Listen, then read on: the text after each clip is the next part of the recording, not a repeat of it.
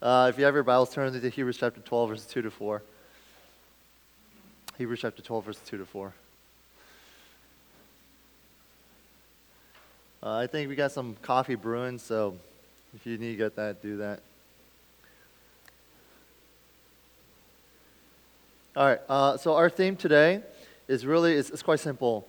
And I want you guys to really hear me out well. I think you guys are used to the way I preach by now. I've only been doing this for 11 years.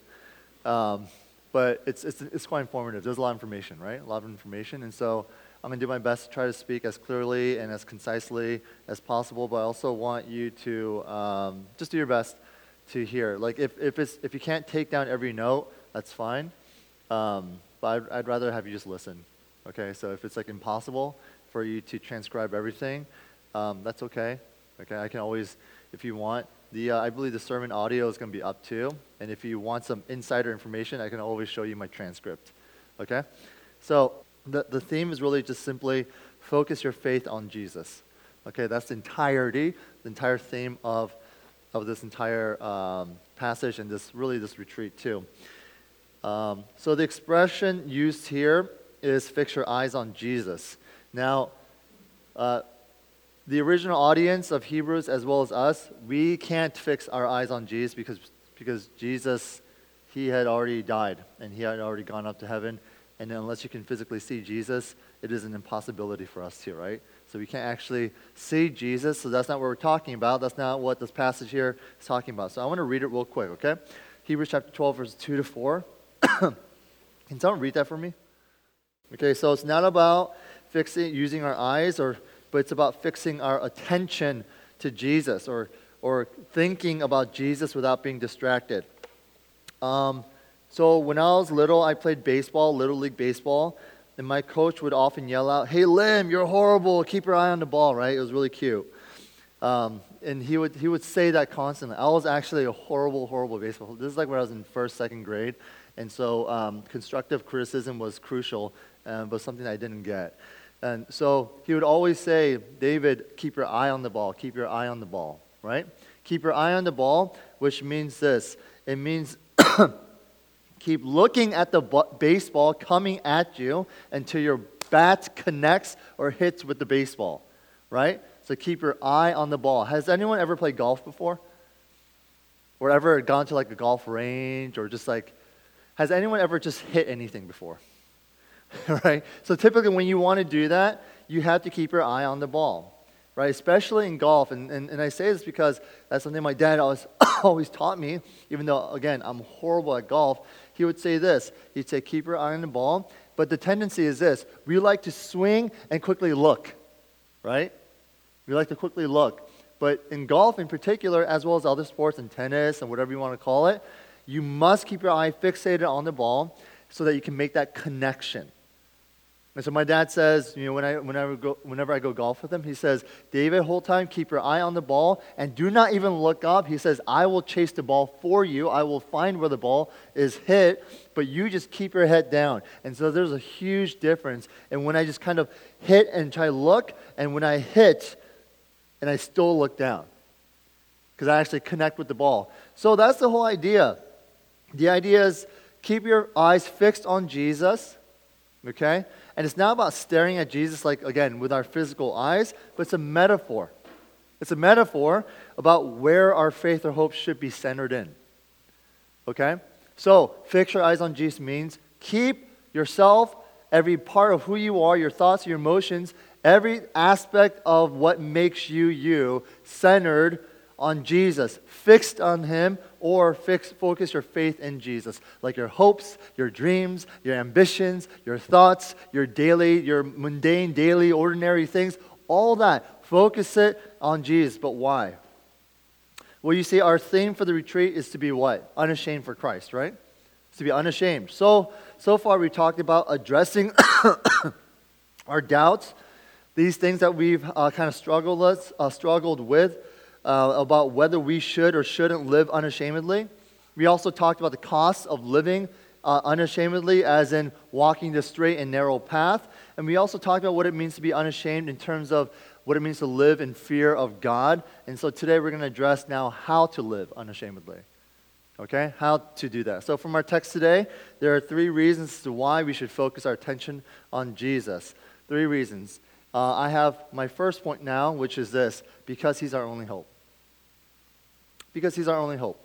So the faith that we have is the one true faith. Do you guys believe that?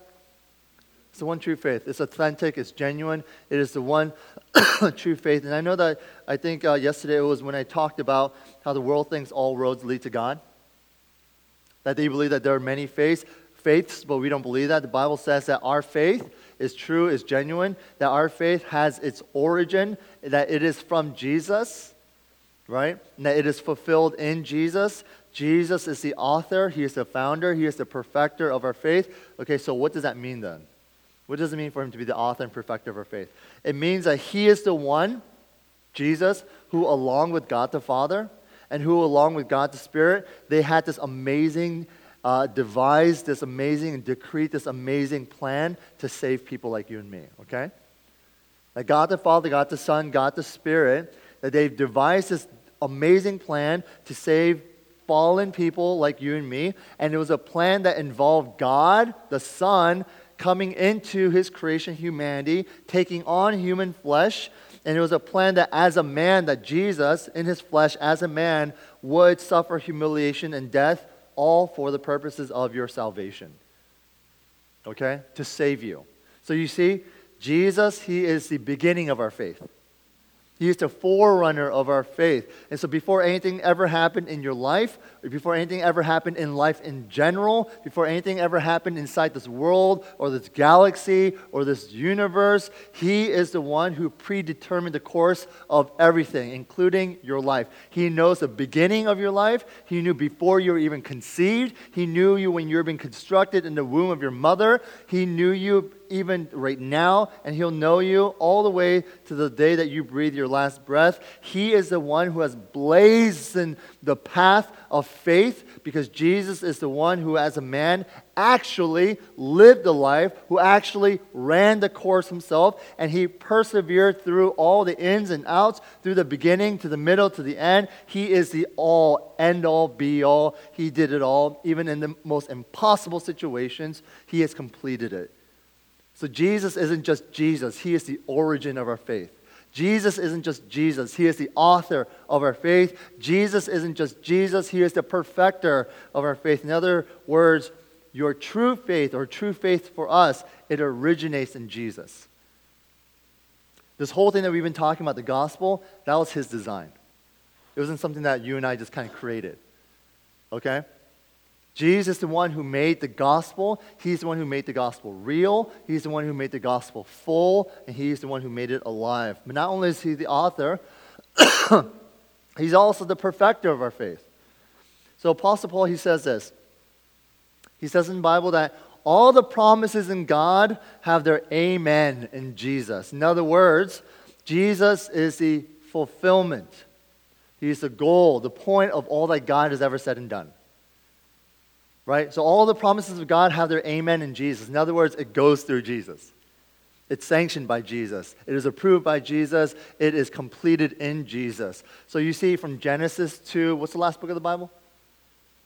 Revelation, right? It's not Revelations, by the way, it's Revelation. Okay? The Bible points to Jesus. Jesus is the centerpiece of God's saving plan. So whenever you talk to a non-believer and they say, well, what's the Bible about? You can say, it's about Jesus. Because that's what it is. It's about God's saving plan in Jesus. Jesus fulfills every part of God's revealing or revelation to us in the Bible. So what does that mean for us then?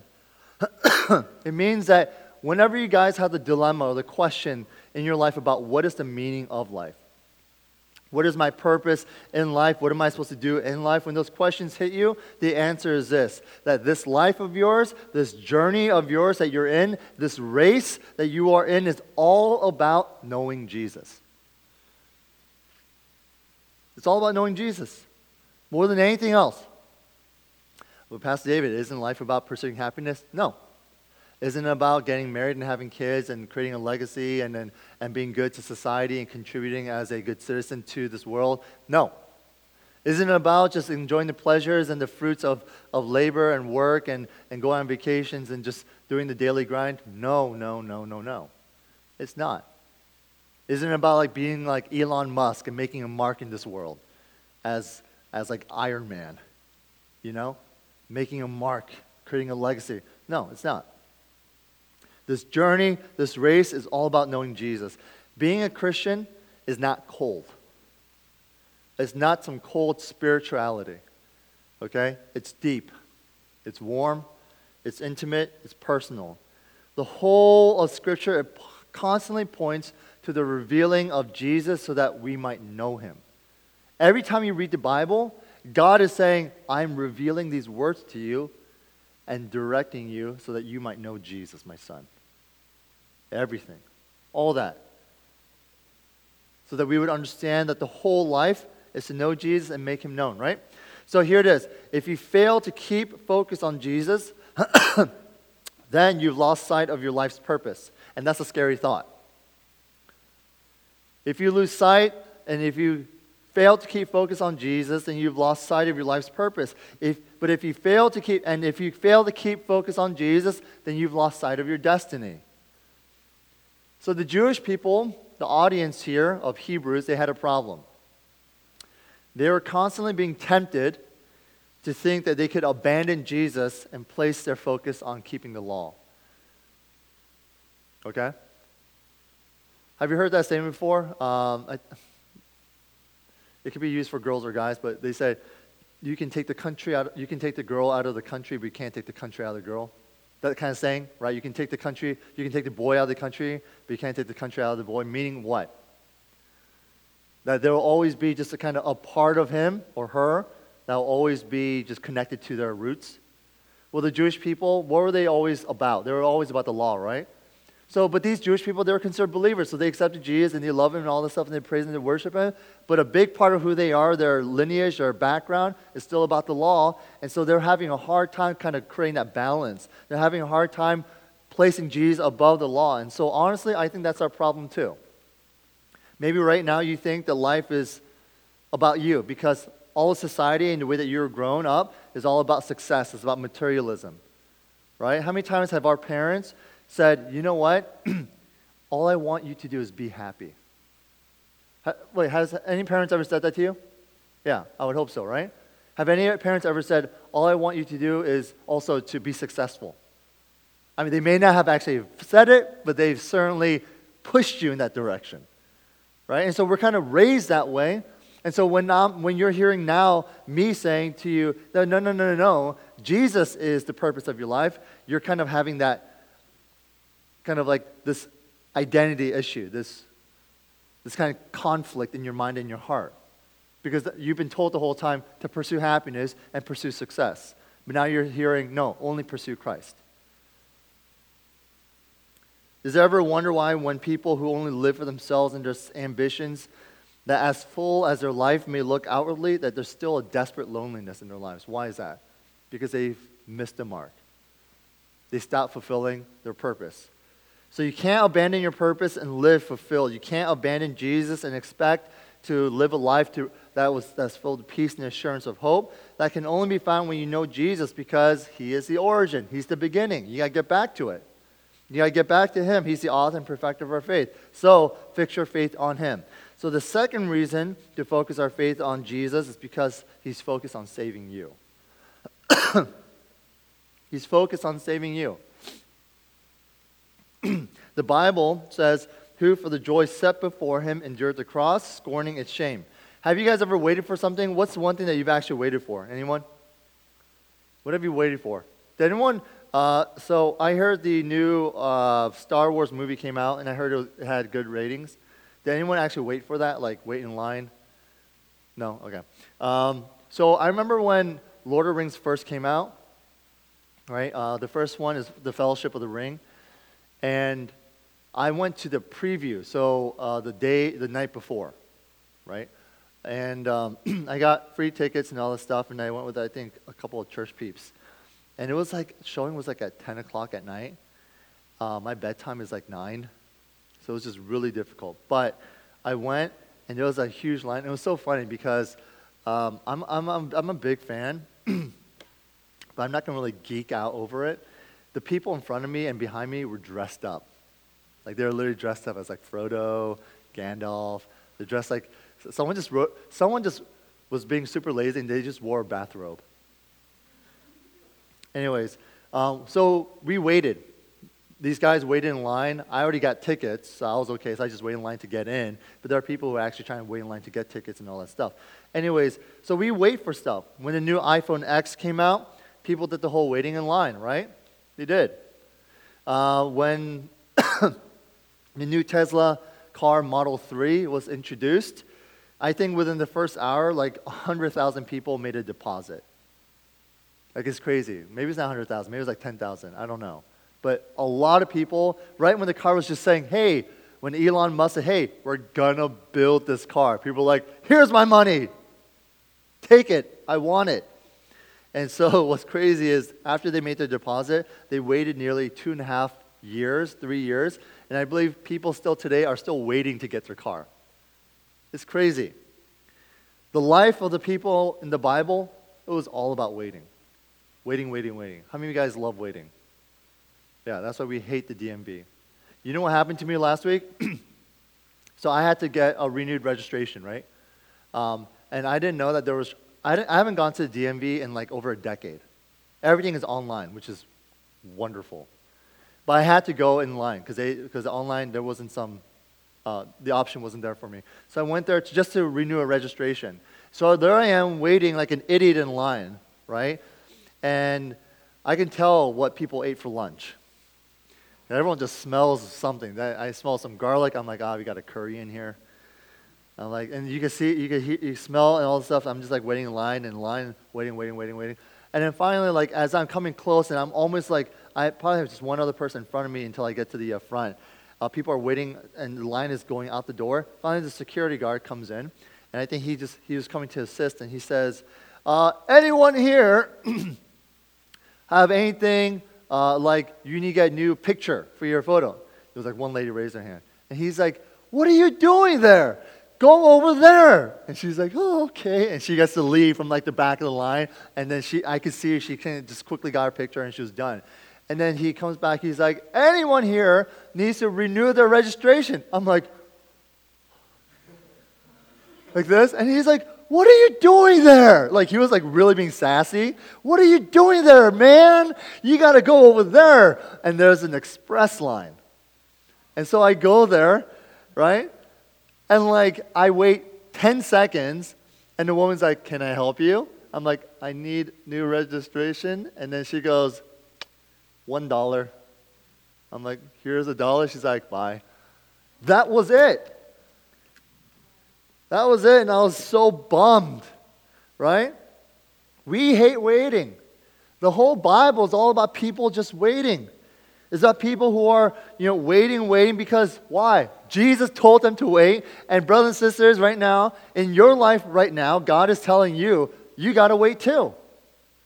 You got to wait because they were waiting for Jesus to return, and guess what? We're not in any different stage. We're also waiting for Jesus to return. How many of you guys want Jesus to return?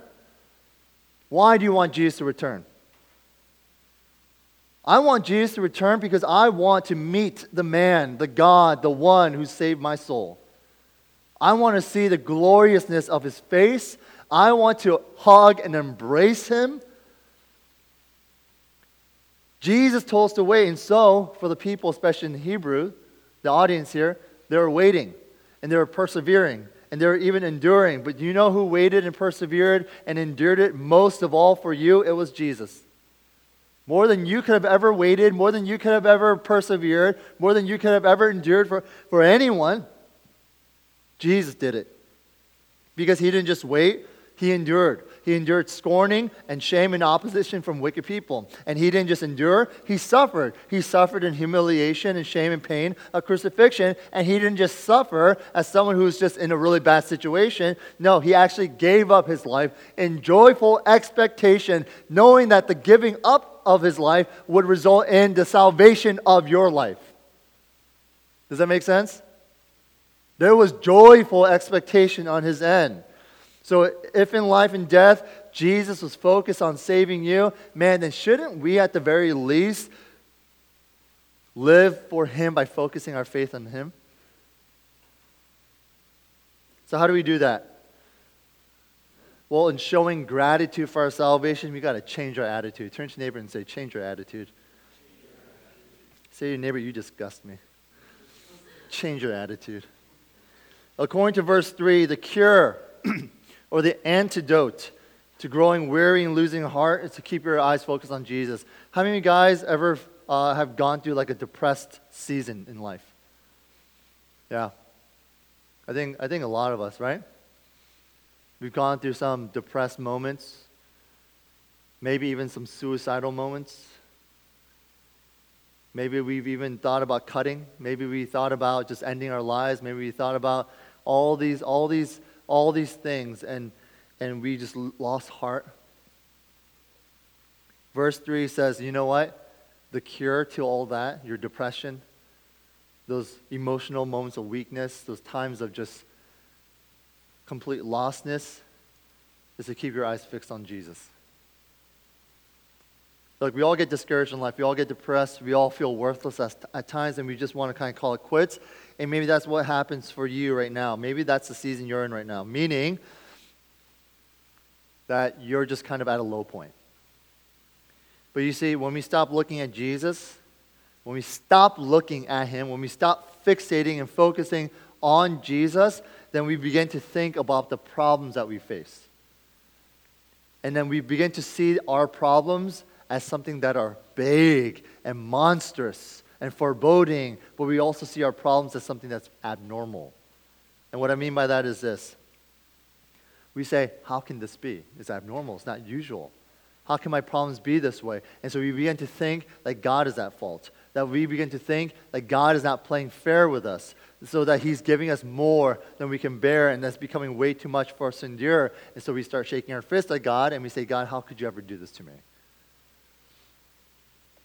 But when you're focused on Jesus, we realize that people only treat us like they treated Him. And the problems and the troubles of this world are all actually pretty normal.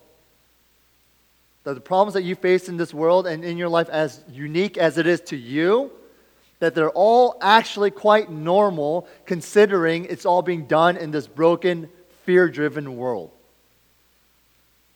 You see, when we fail to focus on Jesus, our expectations of what ought to be become skewed and rearranged. Right? See, here's the thing. When you stop focusing on Jesus and when you get problems, you start thinking, this is not right. How can this happen to me? And we start saying stuff like this. I deserve better. I deserve better than this. I'm owed more than this. I should not be treated this way. We start saying stuff like that. And so these expectations that we have, it becomes all skewed and rearranged. But when our faith is on Jesus, the world and all its confusion, it begins to make sense. It begins to make sense. Like, for instance, I got a baby. When my son cries, do I get upset? Now, here's the thing. There are some very immature parents who might get very upset, but for the most part, I think most adults, most parents, when their baby starts crying, they don't get upset. Why? Why shouldn't you one day when you have a kid and they cry, why shouldn't you get upset at your infant? Huh? Because babies cry. When my dog barks, or when he licks himself in inappropriate places, should I get upset? Well, maybe when it's done, like when people are there, I'm like, dude, come on, man. But like, should I get upset? No, because dogs bark. And dogs, they really do lick themselves in inappropriate places, right? Like when I go up to Boston, if I were to ever visit the Northeast, which I would never, ever do, and I go into the dead of winter and it's -3 degrees, and I go outside and say, why is it so cold? Does that make any sense? No, because that's what the Northeast does. It is cold. It is extremely cold. So why would we get upset at a broken world for acting broken? You tracking with me? Why would we get upset at a world that is so jacked up for being and acting jacked up? Why would we get so upset at a world That is so messed up for being messed up. Why? We should not. Why? Because that's what the world will do. A broken world will act broken. A messed up world will act messed up. It will act messed up. Now, if you go to verse 4, it goes even further and actually becomes a rebuke. In your struggle against sin, you have not yet resisted to the point of shedding your blood. So this one commentary paraphrased it this way. He said, they haven't even hung you on the cross yet. Okay? So I'm going to be honest. I think I'm quite talented. How many of you guys would agree?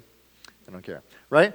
I think I'm good at a few things. I think I can play the instrument well. I think I can play sports relatively well.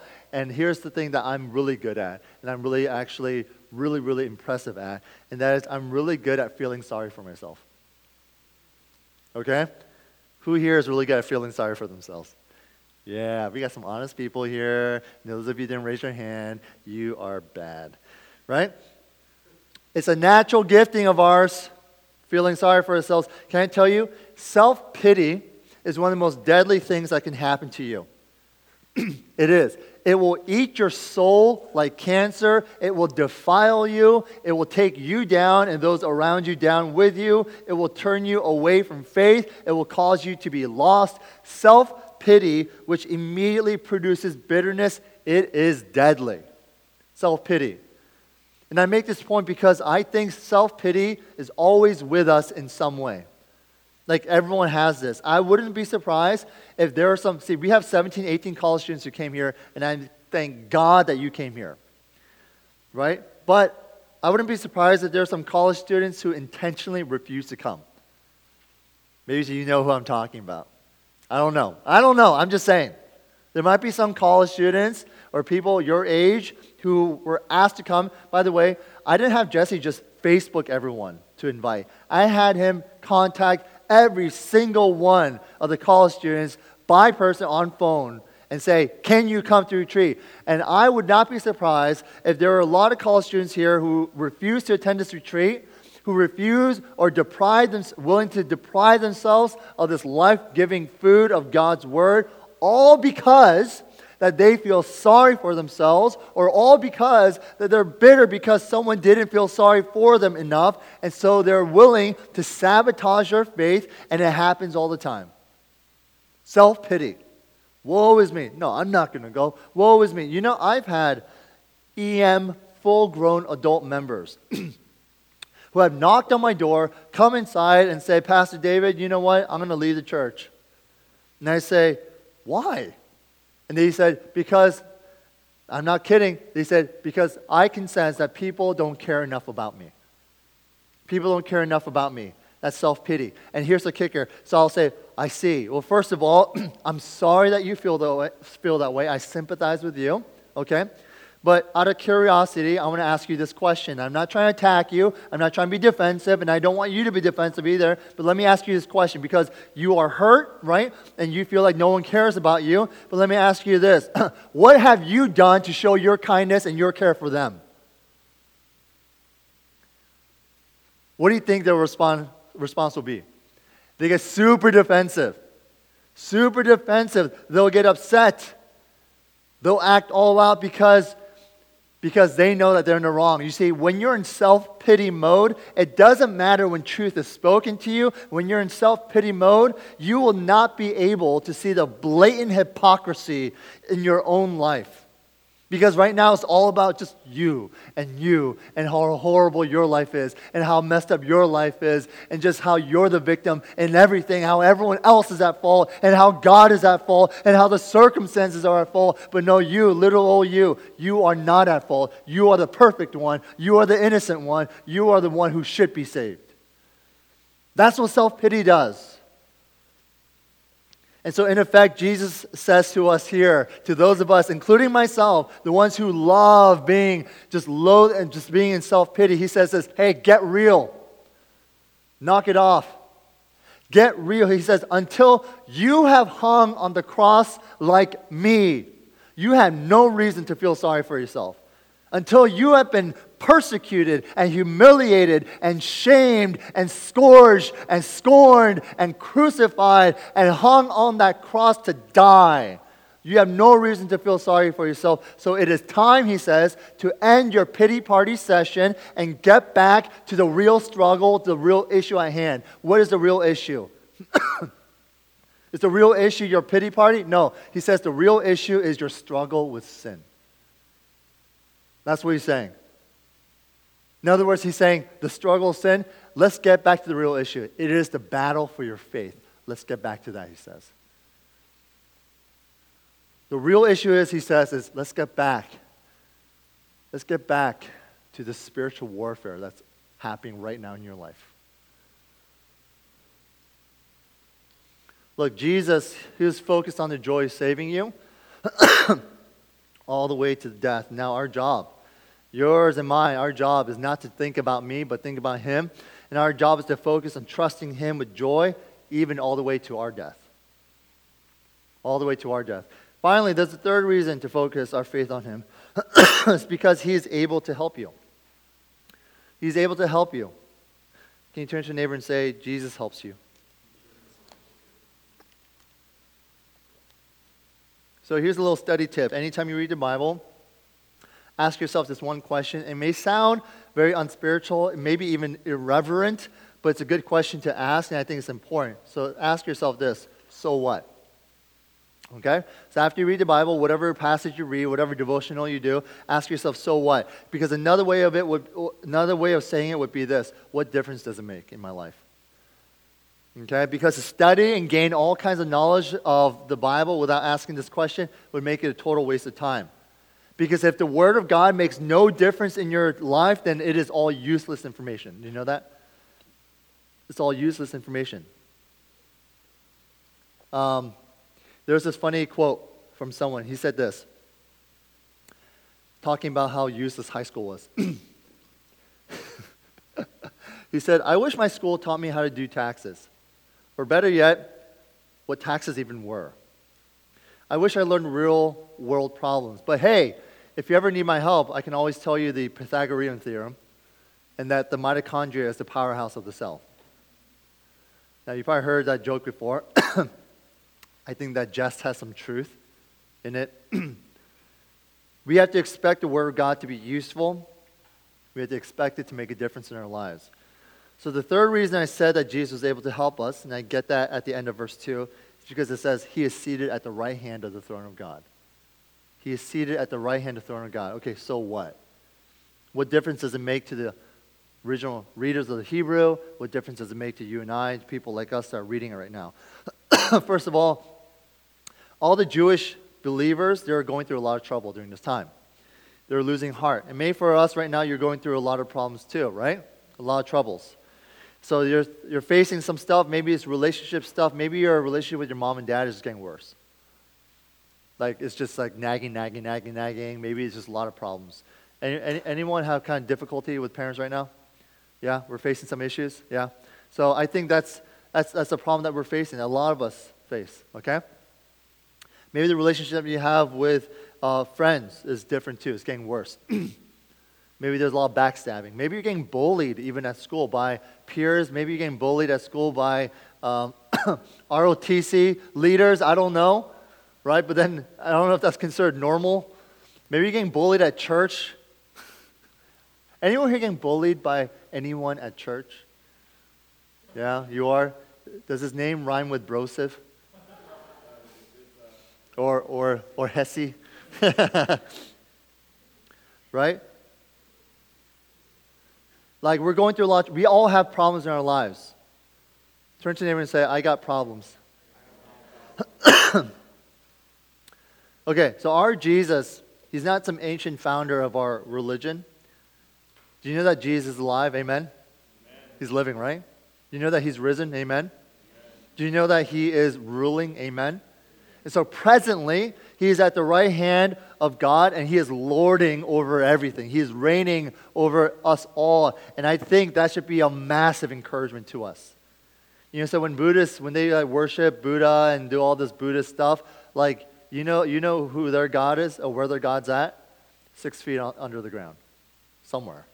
Or maybe he's cremated. I have no idea. Right? So he's kind of like, he's just kind of, as Mufasa said to Simba, just grass for the antelope. Right? What about Muhammad? Where's he at? Yeah, he's dead too. Again, 6 feet under the ground. Like powerless, lifeless. Where's Joseph Smith? You know who Joseph Smith is? Right? The prophet for the Jehovah's Witness. The one who's considered the last prophet who actually was able to create the actual Bible, untainted scripture. Where is he at? Or was it Mormon? Oh, sorry, my bad, Mormon. Right? Doesn't matter. Right? Like, where's he at? Buried, dead, lifeless. Jesus is at the right hand of God. Hallelujah. He was buried, but then after 3 days, he's like, surprise, I'm alive. Like this thing that dominates every single human person that has ever existed cannot dominate me. This thing that would defile and break down the body of all these people, the billions and billions of people that have ever existed, it can't touch me. You see, my life, my body is new. I am God. He's at the right hand of God. And so that should encourage us. And I think there's a few things I want to mention about that. First is this, that Jesus' path of glory to get to that point was through a path of suffering. Jesus' rise to the right hand of God was one that was first paved with suffering and humiliation. I think maybe this is an important lesson for all of us to understand. Because in order for us to live unashamedly, it means that life will not be easy. Okay? It's not going to be easy. So this path to eventual glory is first a life that will have to walk through humiliation in order for you to be exalted. This life right now that you're living will be a life of suffering in order for you to be exalted and glorified. 1 Peter 4 says this, "Dear friends, do not be surprised at the painful trial you are suffering as though something strange were happening to you, but rejoice that you participate in the sufferings of Christ, so that you may be overjoyed when His glory is revealed. If you are insulted because of the name of Jesus, you are blessed, for the Spirit of God and His glory rests upon you." So the encouragement is that, yes, it's going to be difficult. Turn to your neighbor and say, your life will be hard. But that's when you know you're on the right path. The path that will lead to glory, the path that will lead to Christ, is not an easy path. Secondly, another way that Jesus helps us is because Jesus is in control. He's in control. Have you ever felt like life was out of control? All right, one problem after the other, one tragedy after another, one pain after another, and you're thinking, what the heck is going on right now? So sometimes and oftentimes actually, you just kind of want to give up. Or sometimes you want to just become apathetic and kind of numb to the things of life. Or maybe because life is so difficult, so hard, maybe life is so chaotic, you just kind of want to join the flow. In other words, you want to actually do what is wrong, do what is bad, do what is immoral, do what is evil. And so we kind of lose integrity and we start living in the flesh. We start living in the world because we say, you know what? If you can't beat him, why don't we just join him? Ephesians 1 says this, "Christ was raised from the dead, seated at the right hand of God in the heavenly realms, far above rule and authority, power and dominion, and every title that can be given, not only in the present age, but also in the one to come. God placed all things under his feet and appointed him to be head over everything." So what is this saying? It's saying this, if Jesus is the reigning king, there is absolutely nothing in this life, no matter how traumatic, no matter how dramatic, no matter how tragic that happens, that will ever take us and spin us out of control. You see, you may not fully understand what he is doing in your life right now. Even in the midst of the chaos of your life, you may not fully comprehend his ways and his methods and the way that he's ruling you and leading you and directing you. But that's why it's called faith. We're supposed to trust him. That's why it's called faith. You know, there's a story I shared with the youth group when I spoke at the retreat a few years ago. I'm going to share with you guys. There was a little boy and his dad. They were living in like the Sahara. And the boy often played outside. And you guys know this, or maybe it was the outback of Australia. You guys know Australia, right? Australia is that there's kangaroos, and that every other animal and insect there wants to kill you, right? Australia, it's crazy. So there they were in the outback, and you know they have snakes that are just super venomous and all that stuff. So one day, the little boy was playing underneath a tree, and as he was playing, the dad steps out of the porch, and then he goes, "Son!"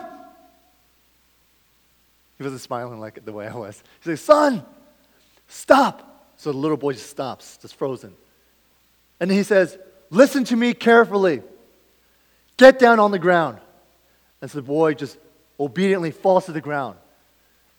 And then the dad says, "Now crawl to me slowly." So the boy starts crawling to his dad.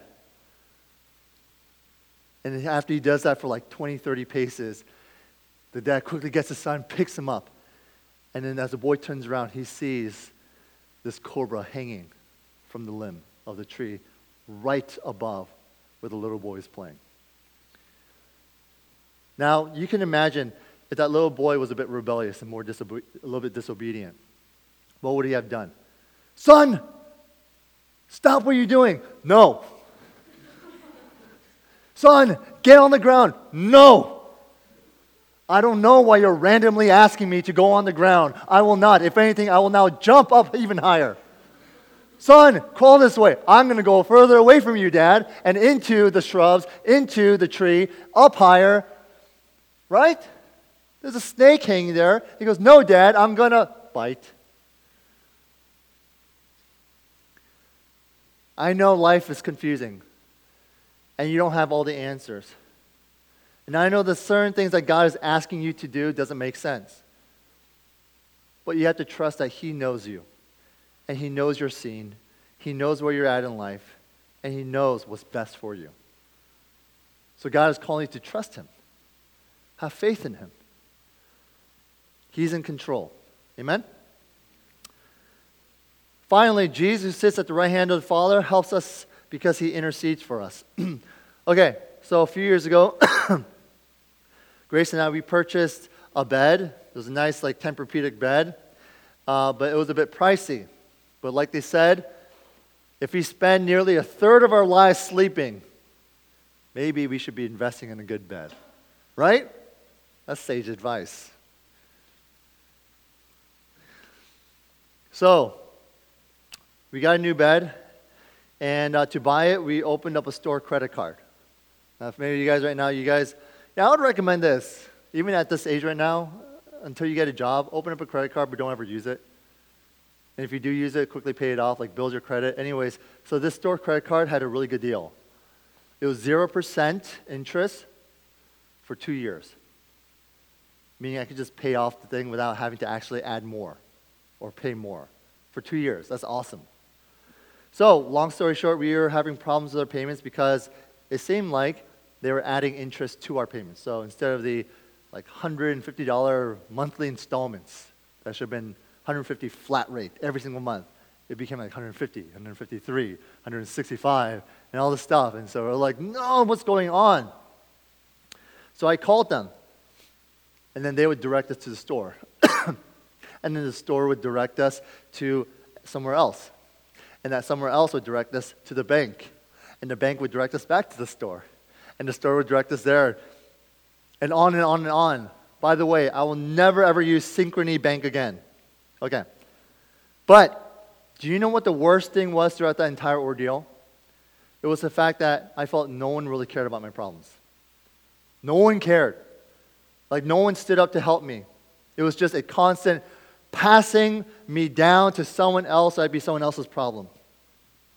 Now, my problem, even though it really sucked, multiply my problem exponentially, and what you have there is the human problem, the human predicament.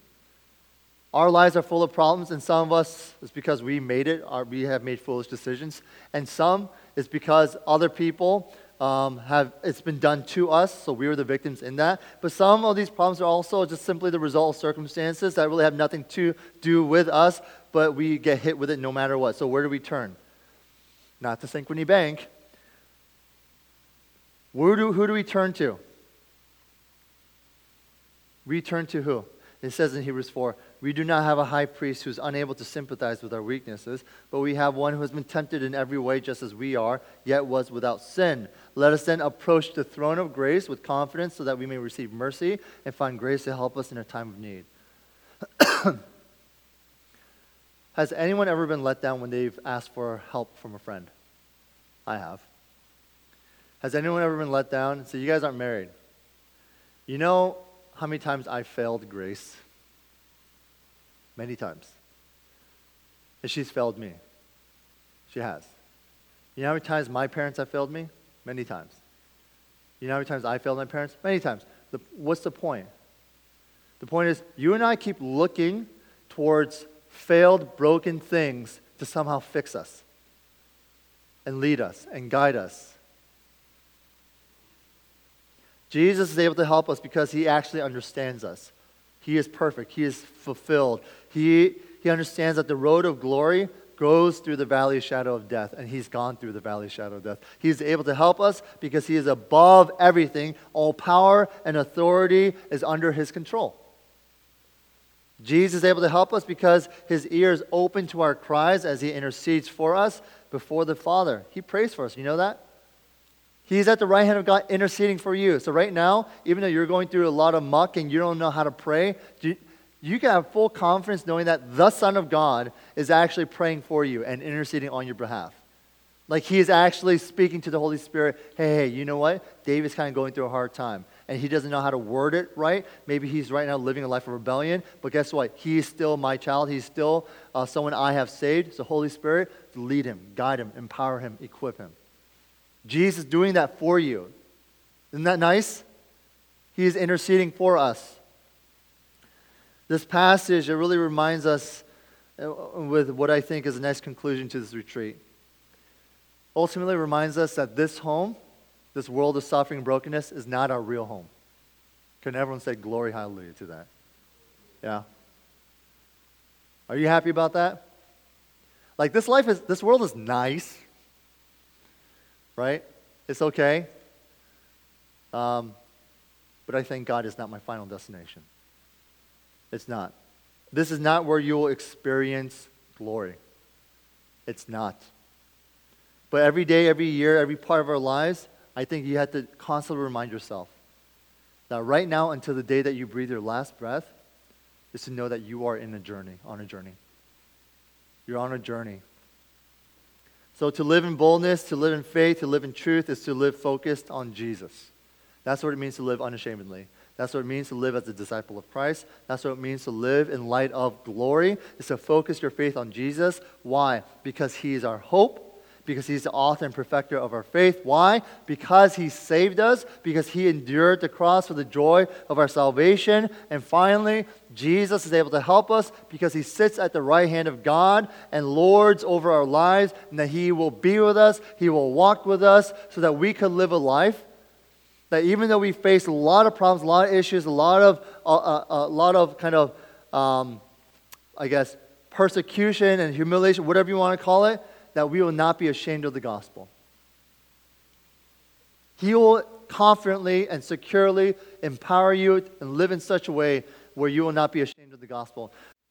You know, Jesus, he's going to help you on your path. But don't expect your path to be easy right now.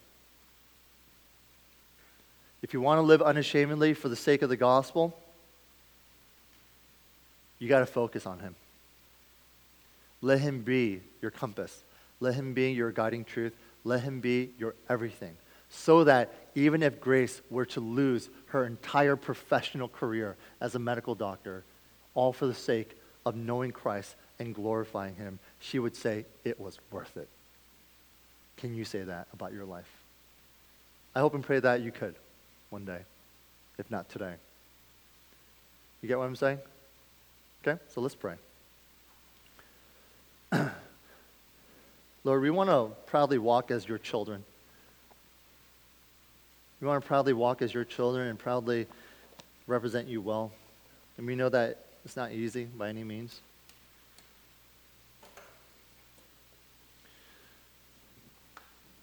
We know that we're going to get hit with a lot of opposition and distractions, whatever you want to call it.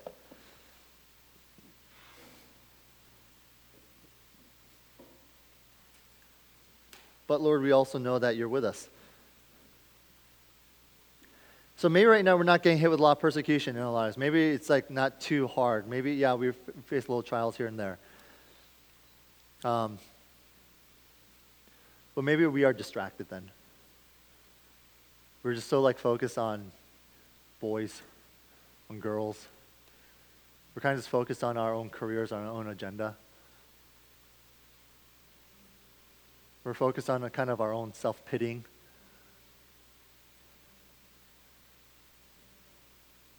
I don't know. Father, maybe we're having a real difficult time focusing on you and placing our faith in you.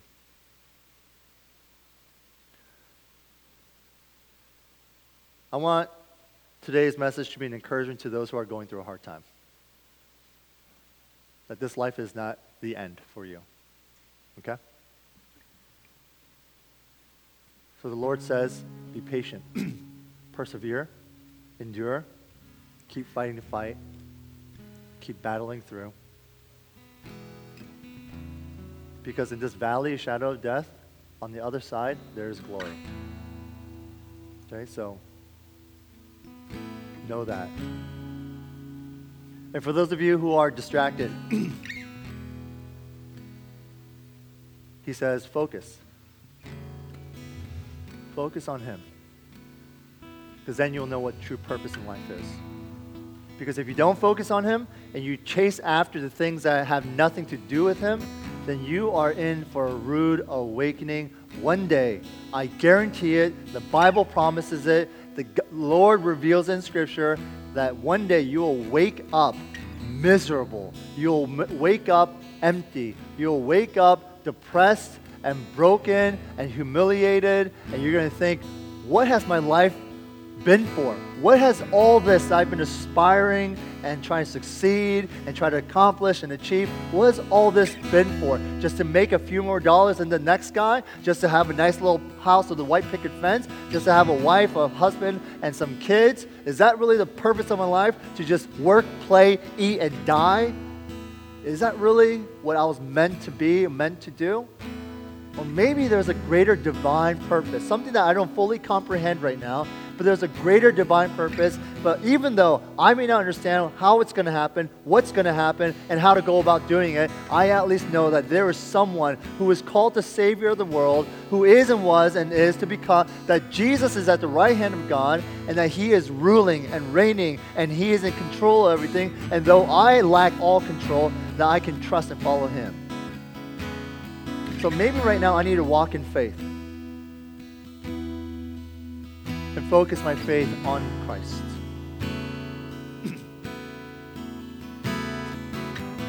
So without saying any more, let's pray, okay? This is the last day. This is it. We're done. And you go into the real world. The bubble of good old retreats is now about to burst. And you're going to enter into the demonic playground of distractions, of temptations, of whatever you want to call it. Will this retreat, will these words have been spoken, these past 4 sermons, will it just be an afterthought, one ear and out the other? Or